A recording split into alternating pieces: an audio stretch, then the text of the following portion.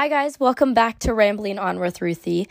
It's been quite a while since I've posted a new episode, but I am back. This episode is a little different than the others because it is focused on things that I've learned in one of my college classes based on my first essay that I wrote, and not just me rambling like the past few episodes. So I hope you enjoy, and let's get started. All right, so the first topic is that of healthism. This is the concept that suggests that one lives a life that prioritizes health and fitness above anything else in order to improve and increase their well-being.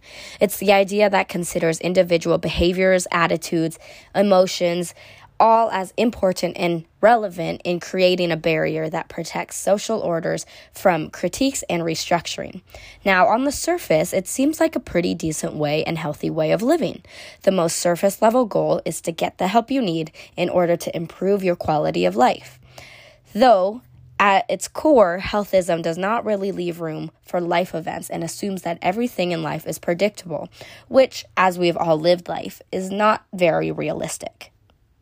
Okay, so a good example of healthism would be marketing and buying quote-unquote approved foods that are deemed as healthy but not as easily available or affordable for most people because of their socioeconomic status or financial status. So that would be grocery shopping at PCC or Trader Joe's or even Sprouts, which is a relatively new organic grocery store. When looking at this example, it's very clear to see how healthism perpetuates the idea that health is not an achievable goal for somebody not already in the picture of ideal health, physically or financially. And the definition of healthism proposes that everyone will be able to live a particularly healthy lifestyle, which is inherently a good thing. However, it negates the fact that what health looks like for everyone will be significantly different from person to person.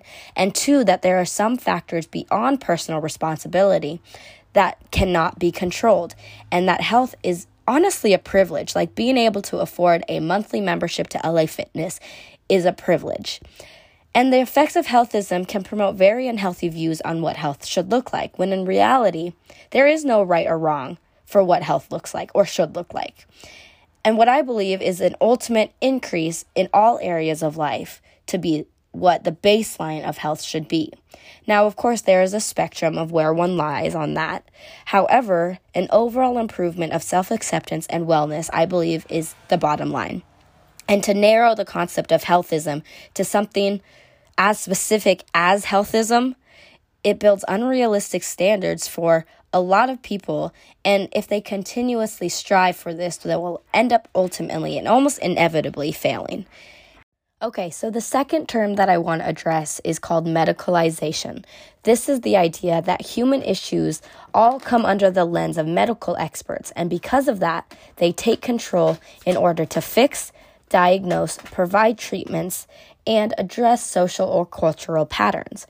And because of the rise in medications, treatments, and just overall the increase in medical availability, medicalization allows for more people to get the help they need in order to improve their lives and live healthier.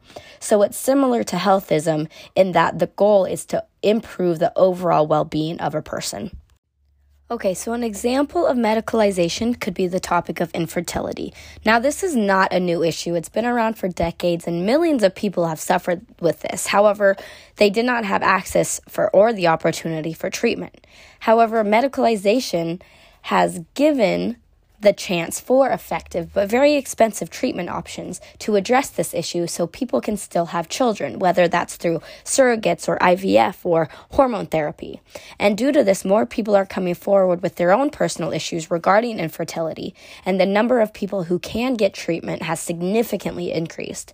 Medicalization, on the positive, has created a very open space for people to get the chance to get a diagnosis and hopefully get on the right track to aid that diagnosis. And the impact of medicalization is, in my opinion, more positive than that of healthism. However, it still has faults.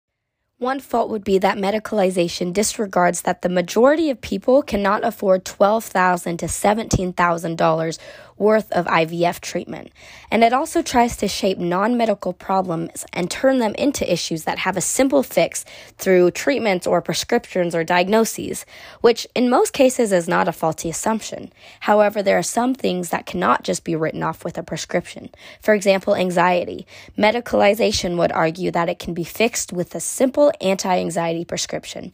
However, more often than not, reducing symptoms of mental disorders like anxiety or depression involves a lot more than just taking a pill a day. It incorporates a variety of different factors, like understanding triggers, talking to somebody, exercising, and it involves making active changes and continuously maintaining those changes.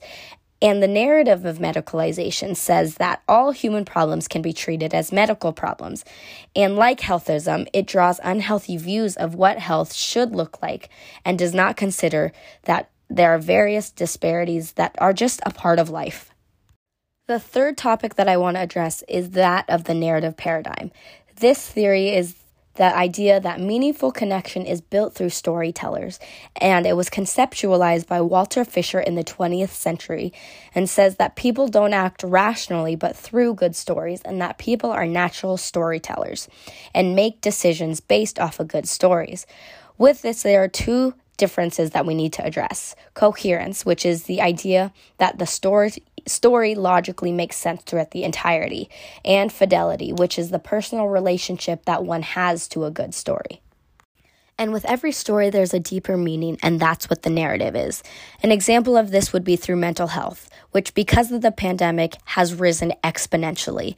Yet, it's still not at the forefront of conversations of people in lower socioeconomic statuses or cultures outside of the majority. And when people are struggling with their mental health, the hope would be that they can get the help they need in order to live happier and healthier. And according to Psychology Today, the average price for therapy falls between $100 to $200 per hour, which to some people doesn't impact their finances at all. However, the reality of this narrative is that the most people, in fact, I would say the majority of people, don't have access locationally, financially, or the support system to ask for the help that they need in order to better their mental health. And many cultures outside of the white majority don't even see mental health as an issue that needs to be addressed. For example, very generally speaking, many Asian cultures don't see mental health as a problem or even as a thing that exists. And the common narrative that is a result of this story is that many people who actually struggle with their mental health do not have the opportunity to tell somebody about it who can actually do something to help. And because of the lack of openness and discussion regarding mental health in some Asian cultures, the struggle of mental health remains an individual and unspoken issue that more often than not just gets worse over time and not better. And with that in mind, we need to be cautious regarding the rhetoric in narratives that we use. And we also have to understand that the words we use don't carry meaning, but it's the way we use them and how others interpret what we say that can get us in trouble. When we can take the time to learn and understand the audience we are addressing, we can alter the stories we are using, ultimately changing the narrative to be more accessible and inclusive for everybody.